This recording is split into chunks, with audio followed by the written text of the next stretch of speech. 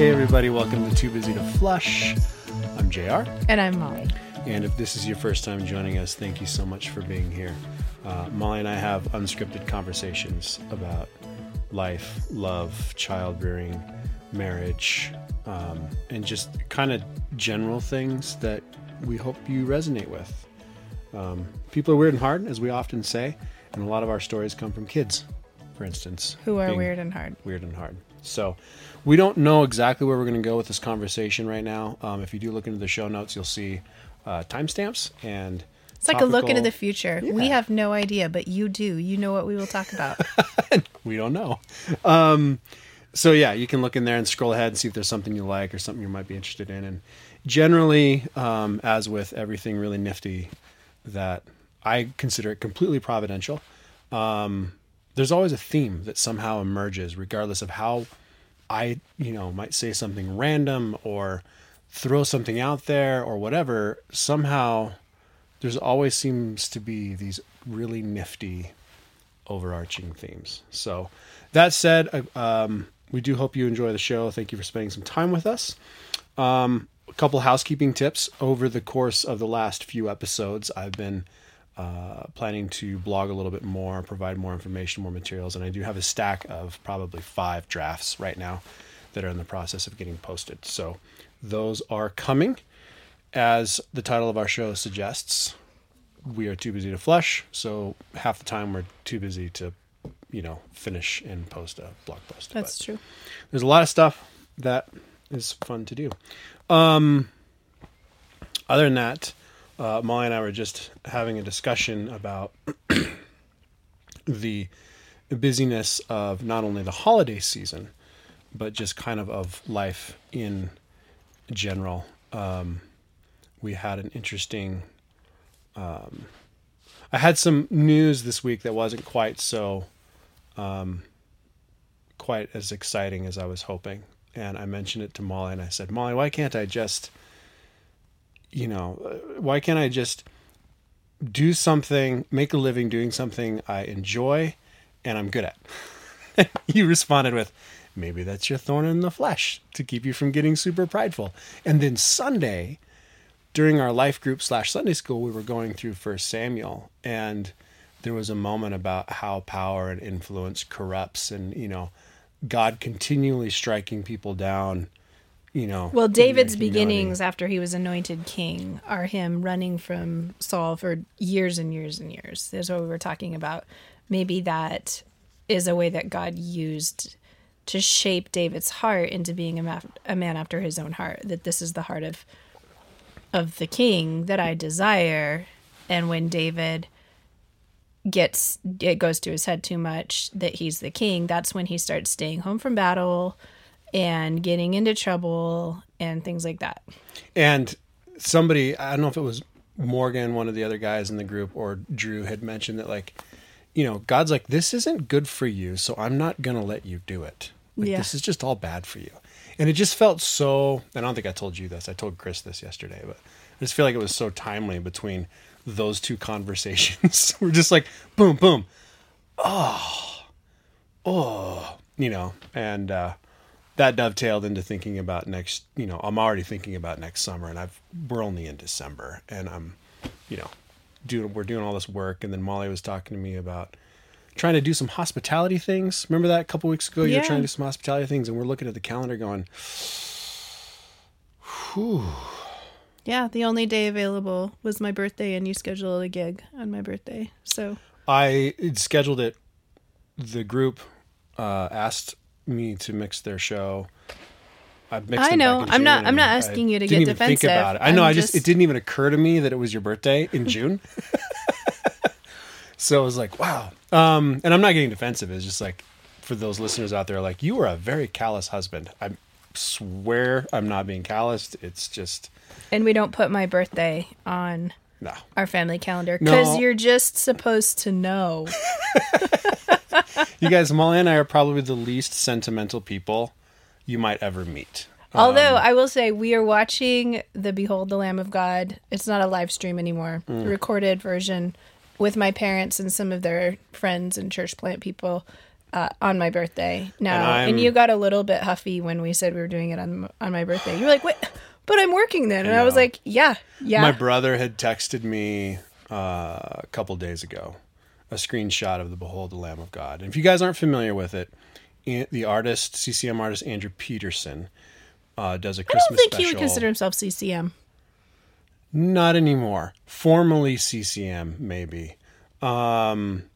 Would put together a Christmas special where the first hour, I think an hour, is like a bunch of his just kind of friends and other people doing little acts, and then he goes into the main show, which is a thematic and musical retelling of the coming and birth of Christ. So my brother sends me this photo, and he's been doing it for over 20 years. Yeah, sends me this photo of the screenshot, and he's like, "Man, third song in, I'm already emotional." I tend to cry by the second or third track, when he gets into the program, because it's just so good, you guys. I have ambitions to eventually one day take Molly to Nashville live and watch it at the Ryman, because that'd be awesome. That would be awesome. He does a little bit of a tour, but it's all East Coast mega churches and he'll go to Texas sometimes for it. One year he was in Minnesota. Wow. For it. I really want to see the one at the Ryman. Tremendously cool. We can't really do anything like that right now because one of my huge struggles, you guys, for the last couple of weeks has been our 4-year-old. And I would not inflict her on someone else besides her father for more than a couple of hours to save their lives. She has been so challenging in terms of she melts down at every turn. If something doesn't go her way, if a sibling doesn't give her exactly what she wants, doesn't include her in playing exactly the way she wants, just everything triggers her into a meltdown, and it is exhausting. And I think a little bit of it is being amped up at this time of year, because I was talking to a couple of friends at church yesterday morning, and their kids who are about her age have been very challenging to them recently as well.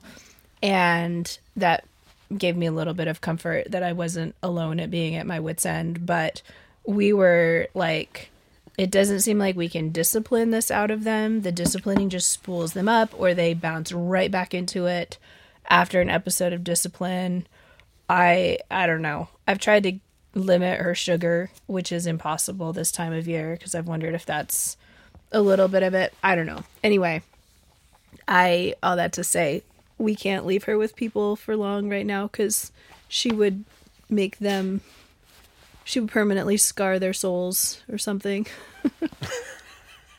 I just wouldn't. It might be one of those things where she does really, really well with like other people, and it's just us. But I don't know. I have no idea of knowing. She watched the movie Sing 2 times straight while I was gone skiing, and my parents watched her last Wednesday. That was the only thing they could do to keep her happy. So she watched the movie Sing 2 twice straight through. Oof. I wish we could go back and remember the other struggles we had with the other kids and how we've kind of worked through those, and they're just all new. Yeah. But I don't remember anything. I think traumatically it's like God removes it from our memory, and we won't remember this episode of her life either. But it is a challenge for this season nonetheless. And all of you'll miss this season when she's 18 and leaving the house, and the exhortations to discipline better or to do whatever, to fix something that I'm doing in parenting her are supremely unhelpful. All of these really well-intentioned things, which I take to heart in seeing this, because the human nature is to try to fix, right? Mm-hmm. And we find, obviously, the struggle that you're having is something that you're doing wrong. And, I think that's why we haven't talked about the health and wealth gospel for a while on here, but I think that's why health and wealth gospel is so tremendously alluring, is because deep inside we want to have control. We want to be able to control our circumstances. And if you can look at somebody else's bad circumstances and say it's their fault in some capacity, that means that if you just try hard enough, or if you just do just the right things, that bad thing, whether it's getting cancer or having a kid who grows up and isn't following the Lord, or financial difficulties, if you can look at somebody else and say that's their fault, that means that you can somehow protect yourself from that. Well, it's funny that you should bring that up, because just today, Rachel on our Telegram group, and I don't think she minds if we share this because I've gotten permission from them to share pretty much anything on our blog. Rachel says, surely I'm not the only one who feels so overwhelmed sometimes by the growing waywardness of the culture that I have to turn off the news. Even great news sources, and not just like regular TV news. A large lump grows in my stomach, and this terrible feeling of chaos, hopelessness, and desperation for truth and simple logic to be heard rolls over her body and mind. And I reflected on that very briefly, because I recently, in like the last 6 months, I've got pretty much 3 primary news sources where I like their perspective. I like how they're, mostly how they present things, and most of the time perspective. But I just kind of stopped reading them.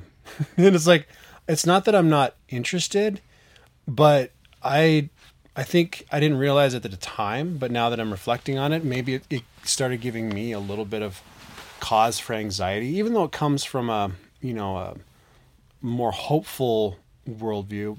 But I realize it's like, why do we do, like, it has no bearing on my life. I mean, what yes, I know, yes I mean, and tangentially, it could, maybe down the road, if it's a big legal thing, or it's a supply chain issue, or it's a war. Yeah. Tangentially, later on, it might have a trickle-down effect. But right now, today, it doesn't matter if I know what happened in the last 24 hours or not. And I remember a friend of mine, one of my mentors over the years, said, we have to know.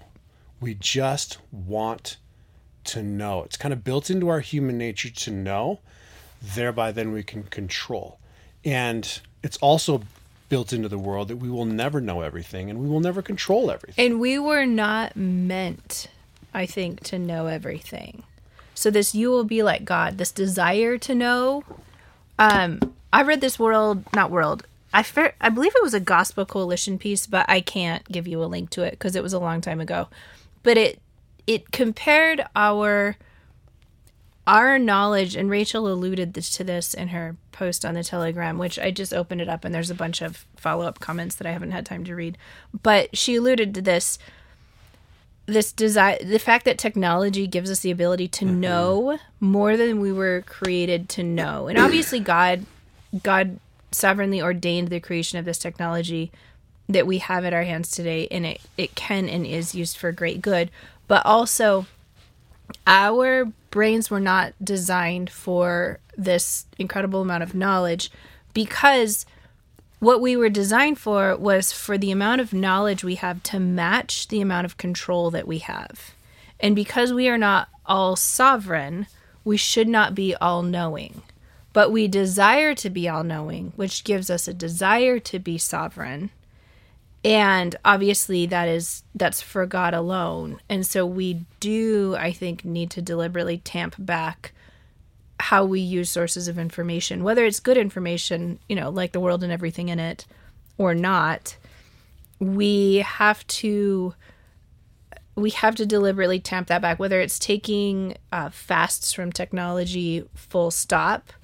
Like when we travel and we're off the grid, it's so freeing to not know what's going on in the outside world. And, all we know is the needs of the little people in front of us, and our connection with them, and our connection with nature, and all of that hopefully is interrelated with our connection with the God who made that stuff and who's taking care of the rest of the world while we don't know about things that we can't control. Yeah. And even today, the whole self-counsel thing, like going back to my opening conversation, you're like, dear, And I think you were being somewhat tongue-in-cheek and kind of snarky in your own way. You're like, just accept the life God gave you. Just embrace it. Embrace it and just go with it. Well, I mean, I have to do that to myself every day. I know. I woke up this morning with a headache, which, chicken or egg, I don't know if it was caused by tension of sleeping and knowing that I had to wake up today and deal with school for all the kids and trying to incorporate Christmas magic into our week in addition to all the other things we have to do this week. And I say that a little bit snarkily, but also I have a whole mantle full of Christmas books that I pull out every year, and I have not sat down and read any Christmas books with Faith except the Pokey Little Puppy's First Christmas. There's none of the delightful, godly Christian Christmas books that I spent hours and hours reading to all of the other kids. Plus, I like to read The Best Christmas Pageant Ever every year to the kids, and I haven't touched that yet. And there's a lovely book called The Family Under the Bridge that I haven't touched yet this year. And Kate DiCamillo's book, Great Joy. We should actually link all of these. If you are an adult and you have not read The Best Christmas Pageant Ever recently, I would strongly encourage you to pick it up. Like it's sort of one of those things where I'd never liked it growing up, but the older I've gotten, the funnier it is. It's brilliant. Yeah. I mean, the more brilliant it is because it's so sentimental and poignant and also hysterical at the same time. And the church lady interactions as an adult are so much better than they were as a kid. And this awful family is so much more awful as an adult, quite frankly, than as a kid. Oh, they are. And you can almost pinpoint, you can almost like think of relationships you have right now today that are like each of the like people in the book. Yeah. Anyway, if you haven't read it, it's a fast book too. It would probably take you an hour to sit down and read the book, and you can probably pick it up for, I don't know, $7-8 on Amazon. And you will, I don't want to guarantee that you will be glad you did, but if you pick it up and you aren't happy with that time that you spent reading it, let us know and we'll send you a free People Are Weird and Hard sticker for yourself to wear as like a hi, my name is. My name is Weird and Hard. And hard. No, but for reals, I think that if you pick it up, you'll be delighted that you did. That's super funny. So going back, while you were talking about the accept the lot in life, I was racking my brain trying to remember where in the last week I had also encountered biblical discussion about trying to control our world and being drawn away from the Lord who rules over the heavens and the earth because we want more control than that in our own hands. And last Wednesday in our Wednesday evening Bible class that you missed, the Bible teacher is still teaching through the book of Judges. Are we in Judges? Yeah, Judges. And he's coming out of Joshua and the conquest, and the people are following the Lord, and the Lord is giving these places into their hands. And then he's picking up all these linguistic clues in the first chapter of Judges about how things are going to start going downhill real fast for the people of God. And it doesn't take long at all in the book of Judges before the people are worshiping the Baals. And he kind of paused when he points out how quickly after Joshua's death, God's people start making gods and having household gods and worshiping the Baals. And he said, why do you think they did this so quickly?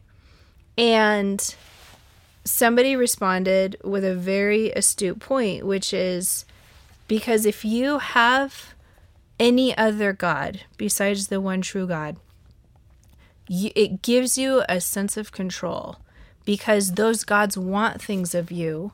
And if you do those things for those gods, they do things in return for you. I mean, think about, the gods animistic gods in Africa or in the animistic cultures. You do things in order to get the gods to send you rain or to prevent other natural catastrophes. And that's the combination of that animistic culture and just human nature in general, I think, and the poverty, I think, is why the American export of our health and wealth gospel has taken such deep root in Africa and has spread like wildfire, because there's all this brokenness and all this fear from living in an animistic culture. And if you just do this for the most powerful of the spirits, for the most powerful of the gods, then that most powerful of the gods will do X, Y, or Z for you. But even here in America, the health and wealth gospel is spread like wildfire and has taken deep root in many people's hearts. And yet we see in our own hearts this desire, this bartering with God, this desire to not submit to him. And you see it all the way back in the book of Judges, where we can't see our God, even though we're just a couple generations removed from Moses on Mount Sinai and some tremendous, and the Exodus, and these tremendous displays of God's power and these tremendous displays of God's glory. But we've now sunk into, but we can't see him. We haven't heard from him for a while. And we have things that we would like to control. And if I can take this little God and bring him into my house and try to manipulate my circumstances based on that, how much more preferable is that for me in the short term?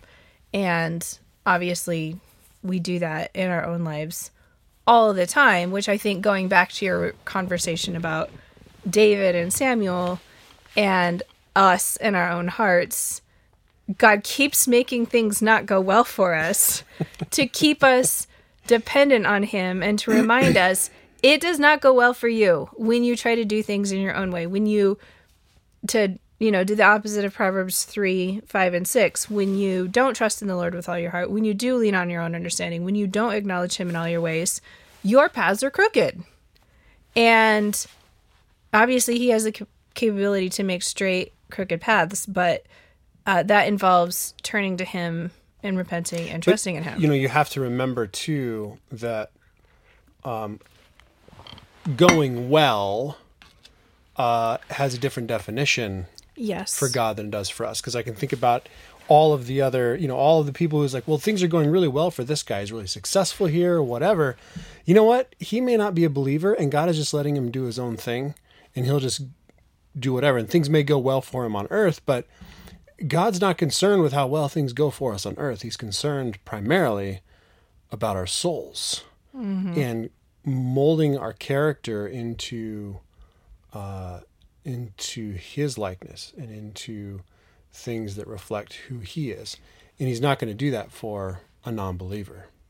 And, so does God deliberately, make things not go well for us sometimes? Absolutely.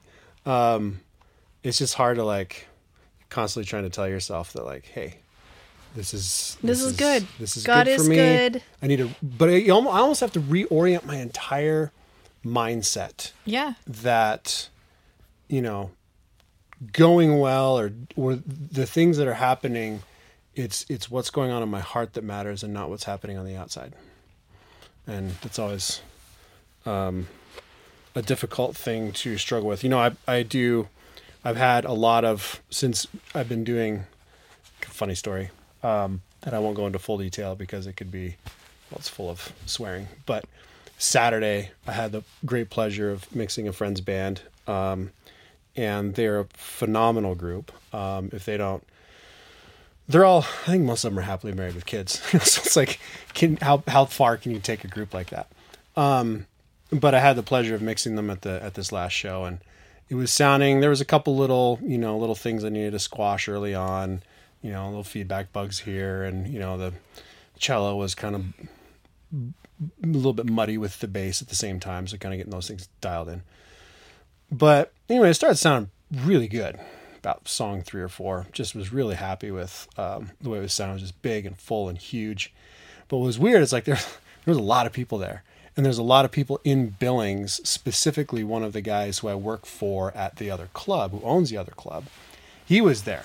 And I was just like, he's never actually heard me mix before. Because, he helped get me hooked up with the gig, but he doesn't know, he's never heard any of my skills as far as I know. And So I'm a little bit nervous about that. That's kind of just over my head, thinking, no, these people are here right now, and I want to impress the band. I want the band to really like it, and I want the audience, of course, to be like, this is the best sounding show we've ever heard. Well, about song 5 or 6, and this woman comes up to me and begins to shred me. She begins to tell me how much of a travesty it is that her daughter's band is such a big night for them, and the mix sounds terrible, and they've got a terrible sound guy, and it sounds awful, and all these things.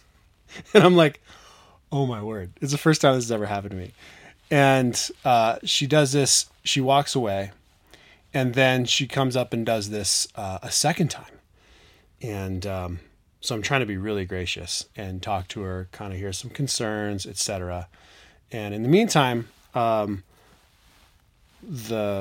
my boss over at the other group, and another engineer that I work with were listening to they're overhearing this whole thing.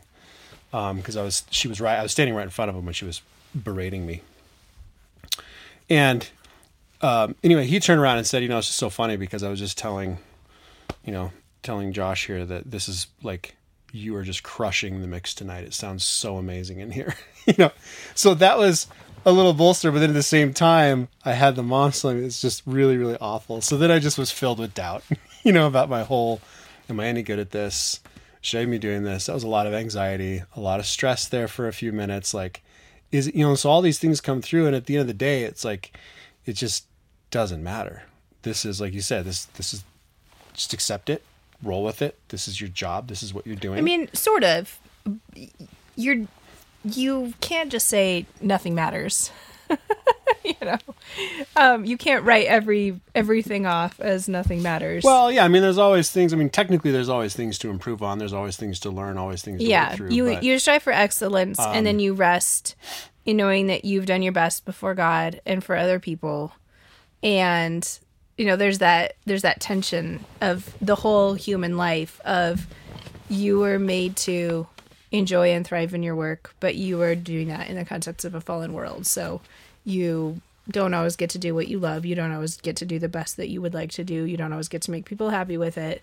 And you don't always make as much money as you would like. There's always something. There's always these things. And so you recognize that you're doing the best you can in the context of a fallen world. And, God, when you were saying, what God wants in all of this is my heart, which is 100% true, but what God is doing in an overarching way, and I think some people would probably take issue with me saying this, is he's even more important than my heart to him is his glory, because he is bigger and more important than I am, and he works those things together. So rescuing my heart from my selfishness is to his glory. What is for my good, which is rescuing me from my selfishness, is also redounds to his glory, because he designed the world in a way that is a both and in that regard. But that also, when you look at the unbeliever, which, David wrestles with this in the Psalms, right? Why is the unbeliever who is corrupt, why is he thriving in all of his ways? And we don't get to know that earth side, but we do know that God's justice and his glory will be accomplished eternally in the unjust man who is prospering, as well as in the person who is struggling and bubbling along, seeking after God's heart and not prospering externally or even internally, quite frankly, here on earth. I remember a long time ago listening to John Piper speak about forgiveness, and I think this was at one of the way old Peacemaker conferences back in the early 2000s.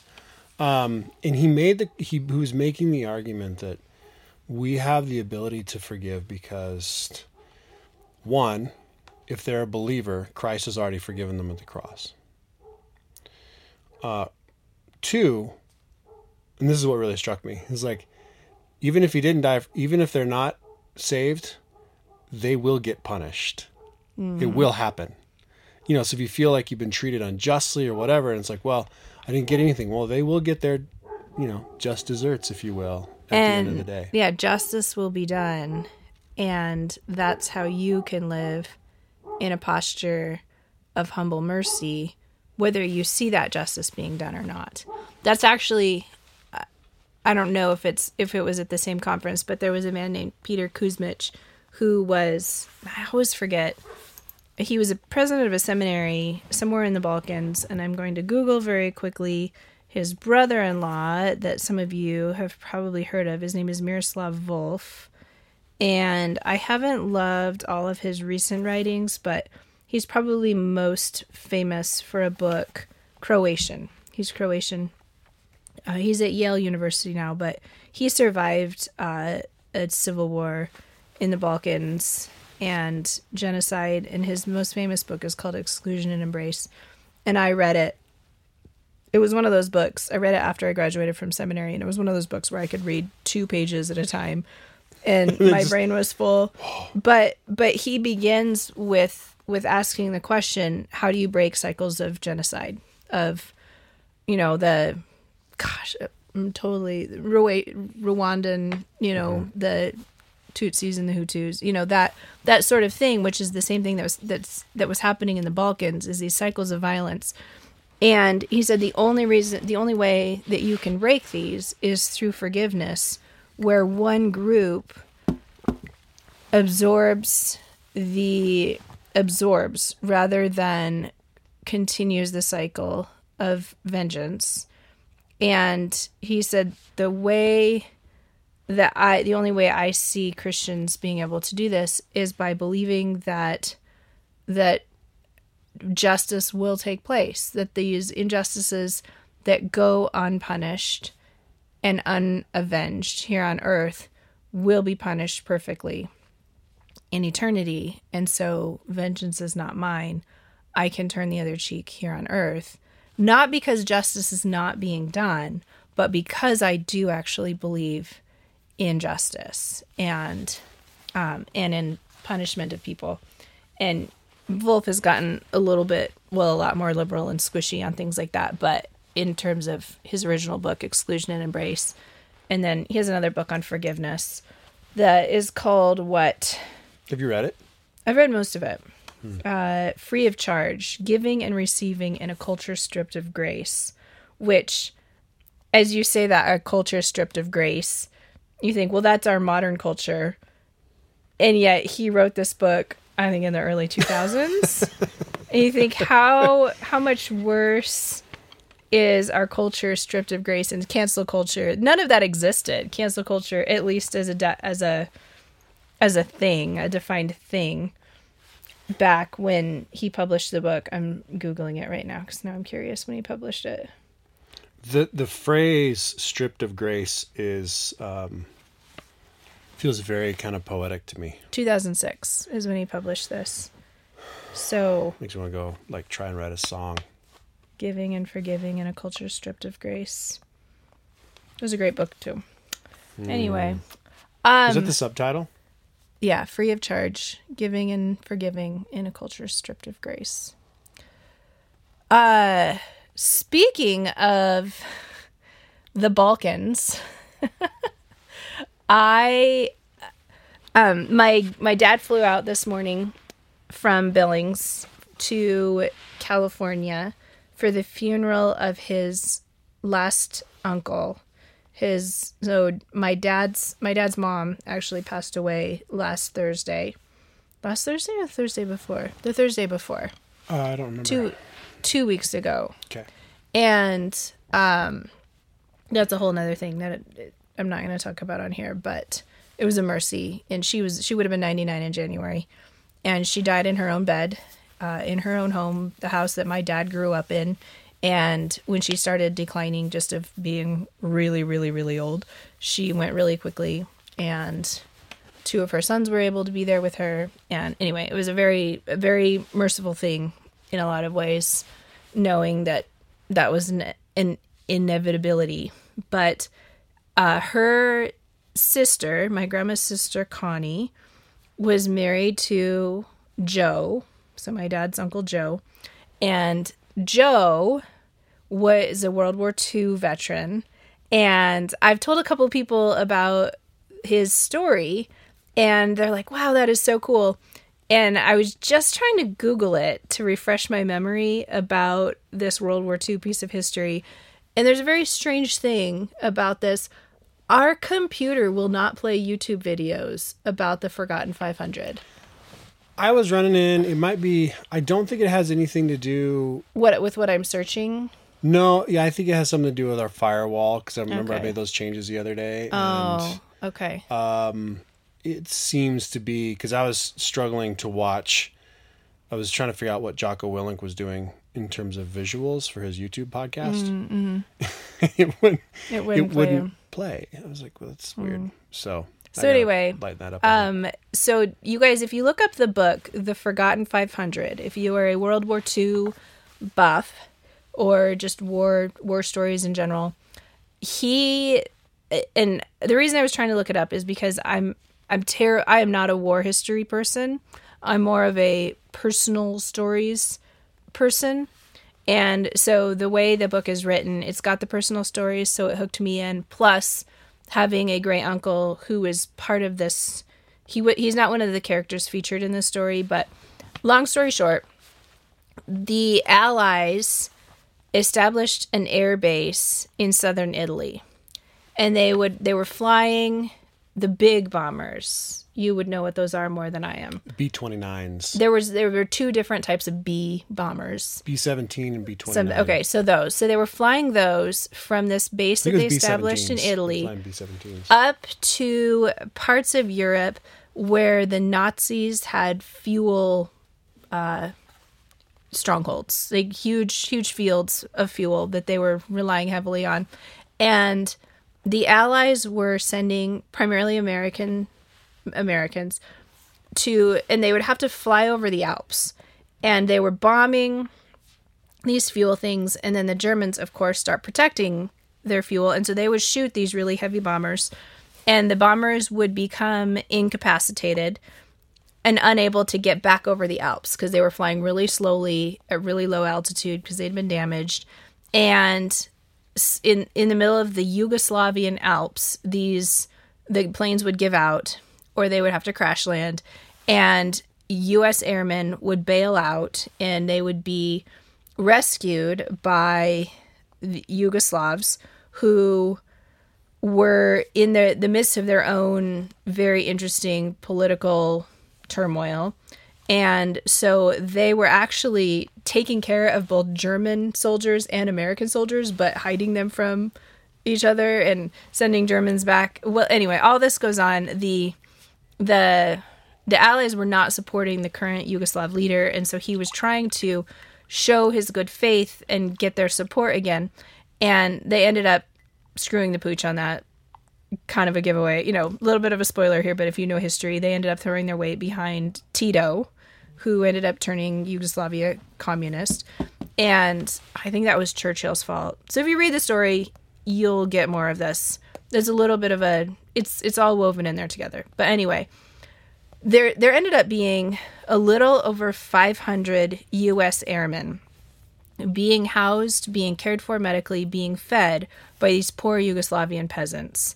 And eventually, they were able to get word out that there are all these U.S. airmen who are alive, needing to be evacuated.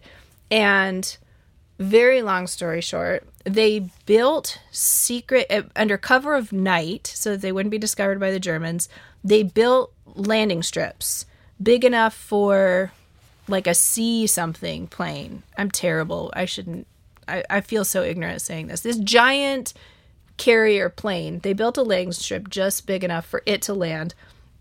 And over the course of several days, after this big secret planning thing that they did that involved like hiking to a crashed plane and salvaging radio equipment so they could have radio contact with the base in Italy, all this very crazy, daring stuff, they ended up evacuating a little over 500 U.S. airmen.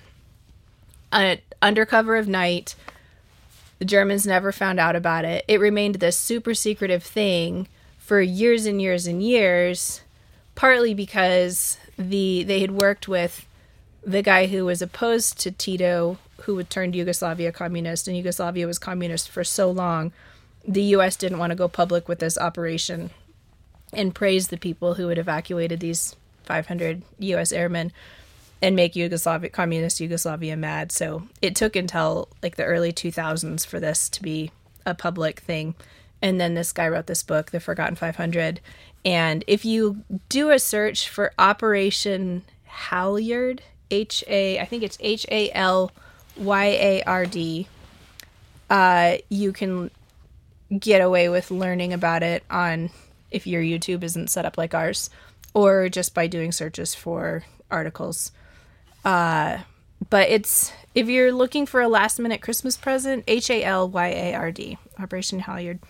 And if you need a last minute Christmas present for somebody, they might enjoy getting the book for The Forgotten 500. And so, anyway, my dad is on a plane right now to the funeral of one of these 500 U.S. airmen who were evacuated from this. That's cool. There's been a few deaths running around here recently. You know, probably no more than usual, but it feels really poignant at Christmas. And also for us, like, I was just texting a friend this morning who said that she'd had an uncle die last week, and she didn't really know him because she's estranged from her dad, who was estranged from his sister, and it was this estranged sister's husband who died. So she's like, it's weird to have a family relation die, and there's so much brokenness, and death makes permanent that brokenness, right? There's no reconciliation in it. Mm-hmm. And then it's the Christmas season, and you're supposed to be happy, not grieving. And Titus turned 12 this last week, and the week that he was born, several days before, we had a friend die.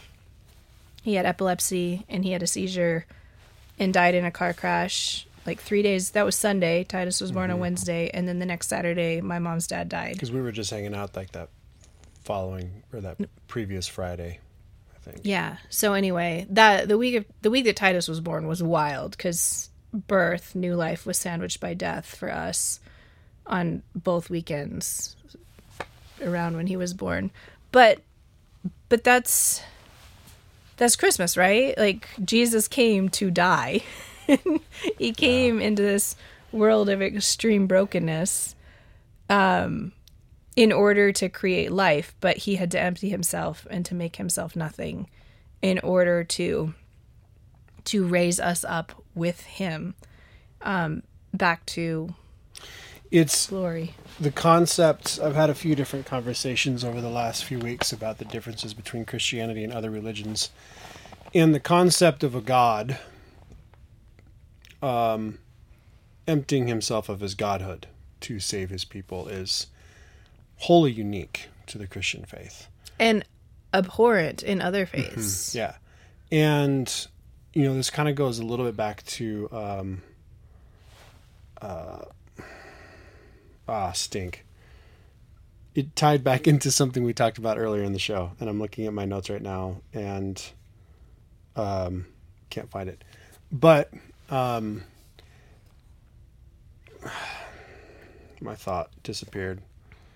Well, it ties into what sort of God we're called to trust and to... goes into control. Yeah. It is completely and totally outside of our nature, our human nature, to accept a free gift of salvation. Everything in us wants to work for it. Everything in us wants, the idolatry to in be Israelites good enough and Judges, for it. To be good enough for it, to earn what we can to make something happen. Not because we want to earn something, but because it's devastating to our sense of self to say that I'm not capable of it, that I'm not good enough. So it's not that we necessarily want to earn it, but we want to be good enough.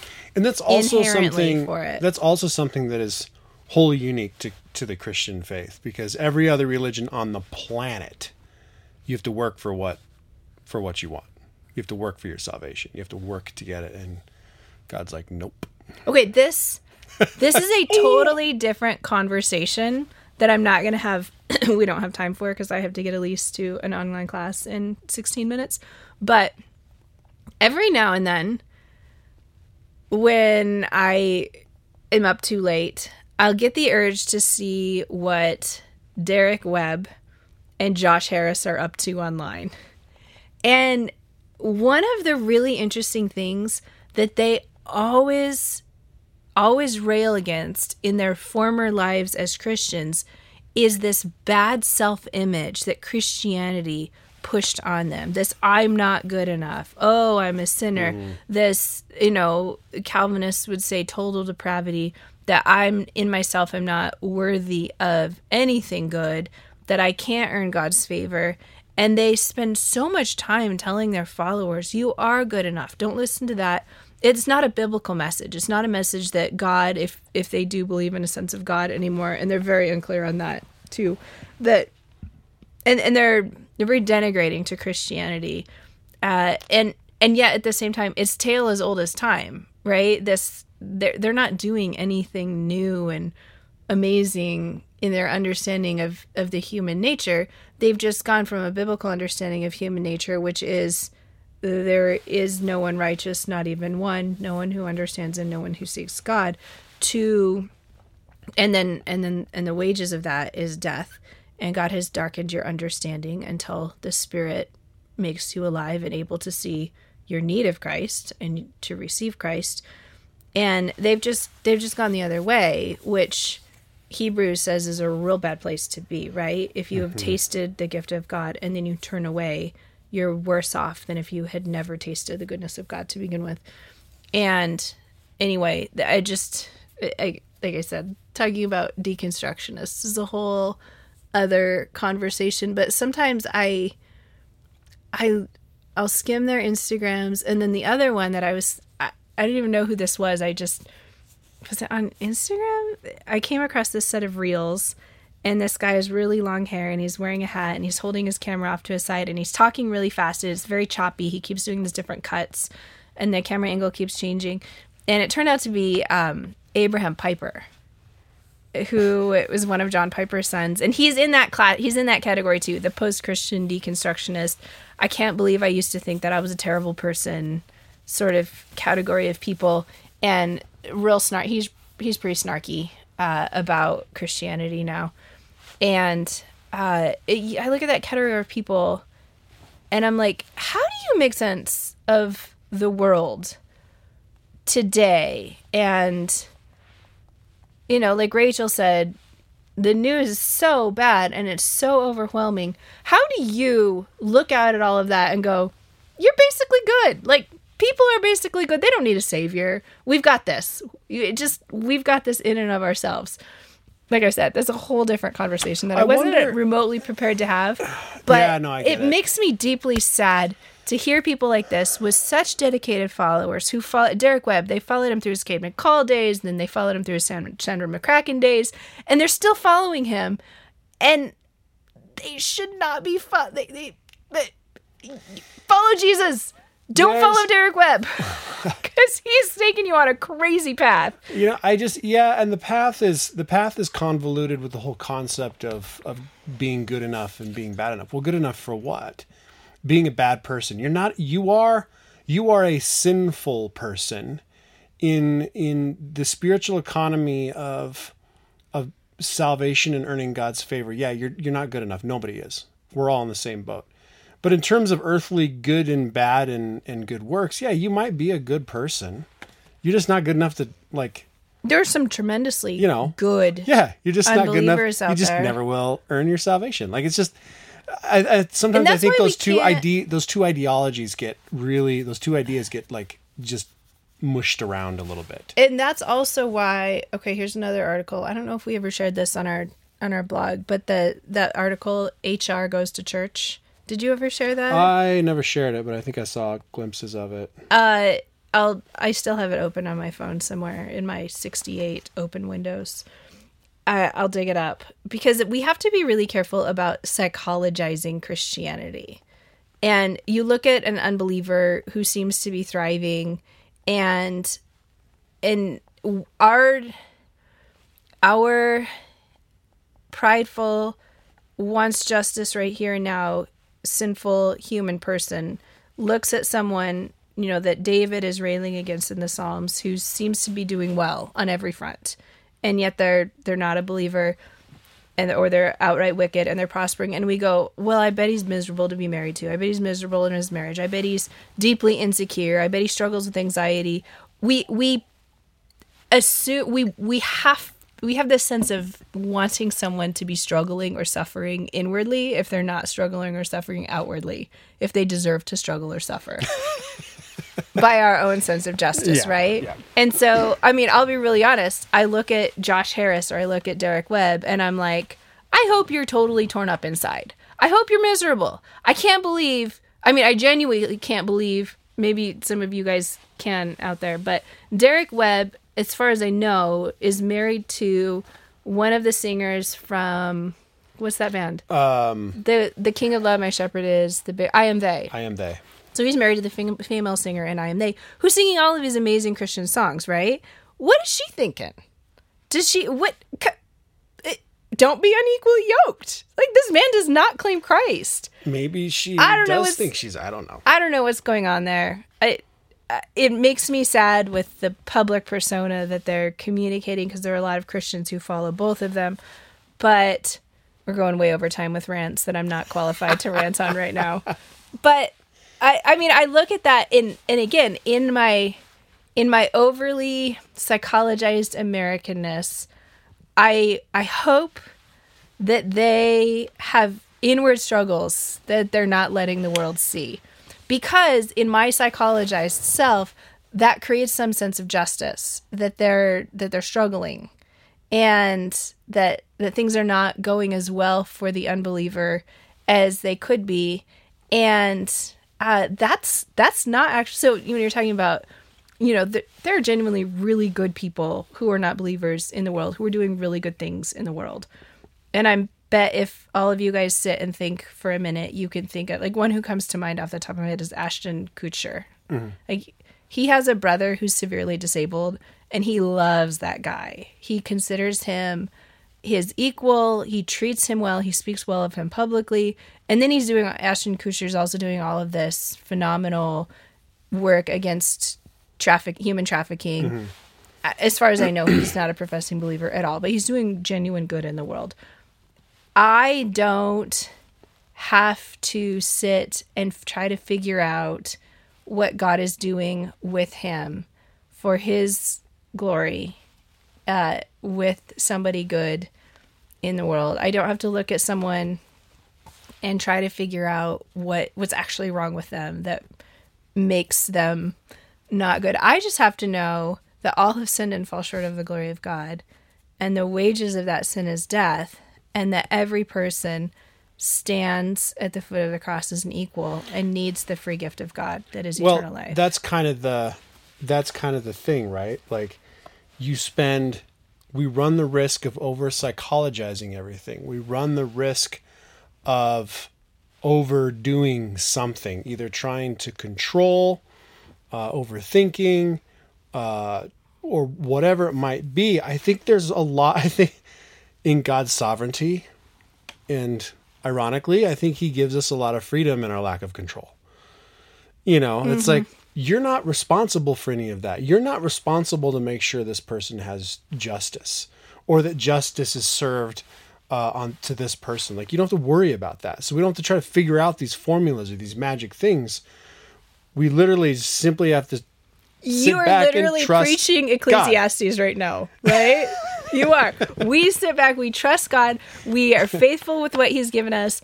We eat, drink, and be merry. Yeah. Enjoying the genuinely good gifts that God has given to us, because tomorrow in, 1,000 years are but a day to the Lord. Tomorrow, God makes justice happen, and we don't have to figure it out. It's like the news cycle. The 24-hour news cycle, kind of what Rachel was talking about, really feeds this anxiety and this desire of all these things we know is not going wrong.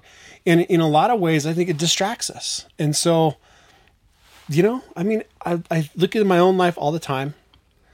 And even our conversation today, it's like I'm just making things more complicated and worrying about things that they don't need to be that complicated. Eat, drink, and be merry. They don't need to be that complicated. Enjoy the good things God has given you today. So, I'm going to go... Do what God puts in front of you Exactly. today. I say that one a lot because I'm like, well, what are my plans? So, risk of psychologizing, we risk overanalyzing, we risk all those things. And unfortunately, I think in our desire to control, to know, to understand... we've got the self-help section in every bookstore in America. And what we need is propagates trust everything. and obey, for there's no other way. Yeah, we don't need medications. We don't need happy in Jesus. Dysphoria. But to trust and everything's obey. a dysphoria now. We should call our lack to trust and obey some sort of random dysphoria. I was just reading about something online we should stop talking so I can go get Elise to her class. Anyway, yeah, I'll get this post up because I might actually head up to the ski area tonight. I don't know. Depends on the roads. Snowing here in Montana, guys. Mm-hmm. It's supposed to snow for like 4 days straight, which is great for everything except driving. And I have to be at work at 8 tomorrow. Be ready, basically be putting boots on at 8, and it's an hour and 15 minutes away from here. In good conditions. Good conditions. So it's like, do I leave an hour early or 45 minutes early or whatever? Do I just... And drive it in the dark? Or do I drive it in the dark tonight after dinner? Take your pick. But there could be a ton of snow on the road tomorrow. Maybe not. I have no idea. So you just... Make the best decision you can with the limited information you have available to you. Exactly. I need another cup of coffee. Okay, guys. I'm going to cut us short or we're just going to ramble. All right. If you guys, we've mentioned a lot of links and a lot of things. The ones we feel are pertinent, we'll be putting up on in the show notes, so you can browse through there. If you guys want to order People Weird and Hard stickers, they're $3 a pop. They're high quality vinyl. They're up on the website. They get mailed directly from our house, so please give me a couple days to get shipping and handling done. But they're in stock and ready to go. We've shipped out a lot of them so far. And if you want to send us a note, you can do so by sending us an email at tb2f@pm.me. You can go to our website, Too Busy to Flush, all grammatically correct, toobusytoflush.com, and scroll down and send us a postcard. Or you can do what a lot of people do and like to jump on our Telegram group. The link, again, will be in the show notes for that. It's a private group.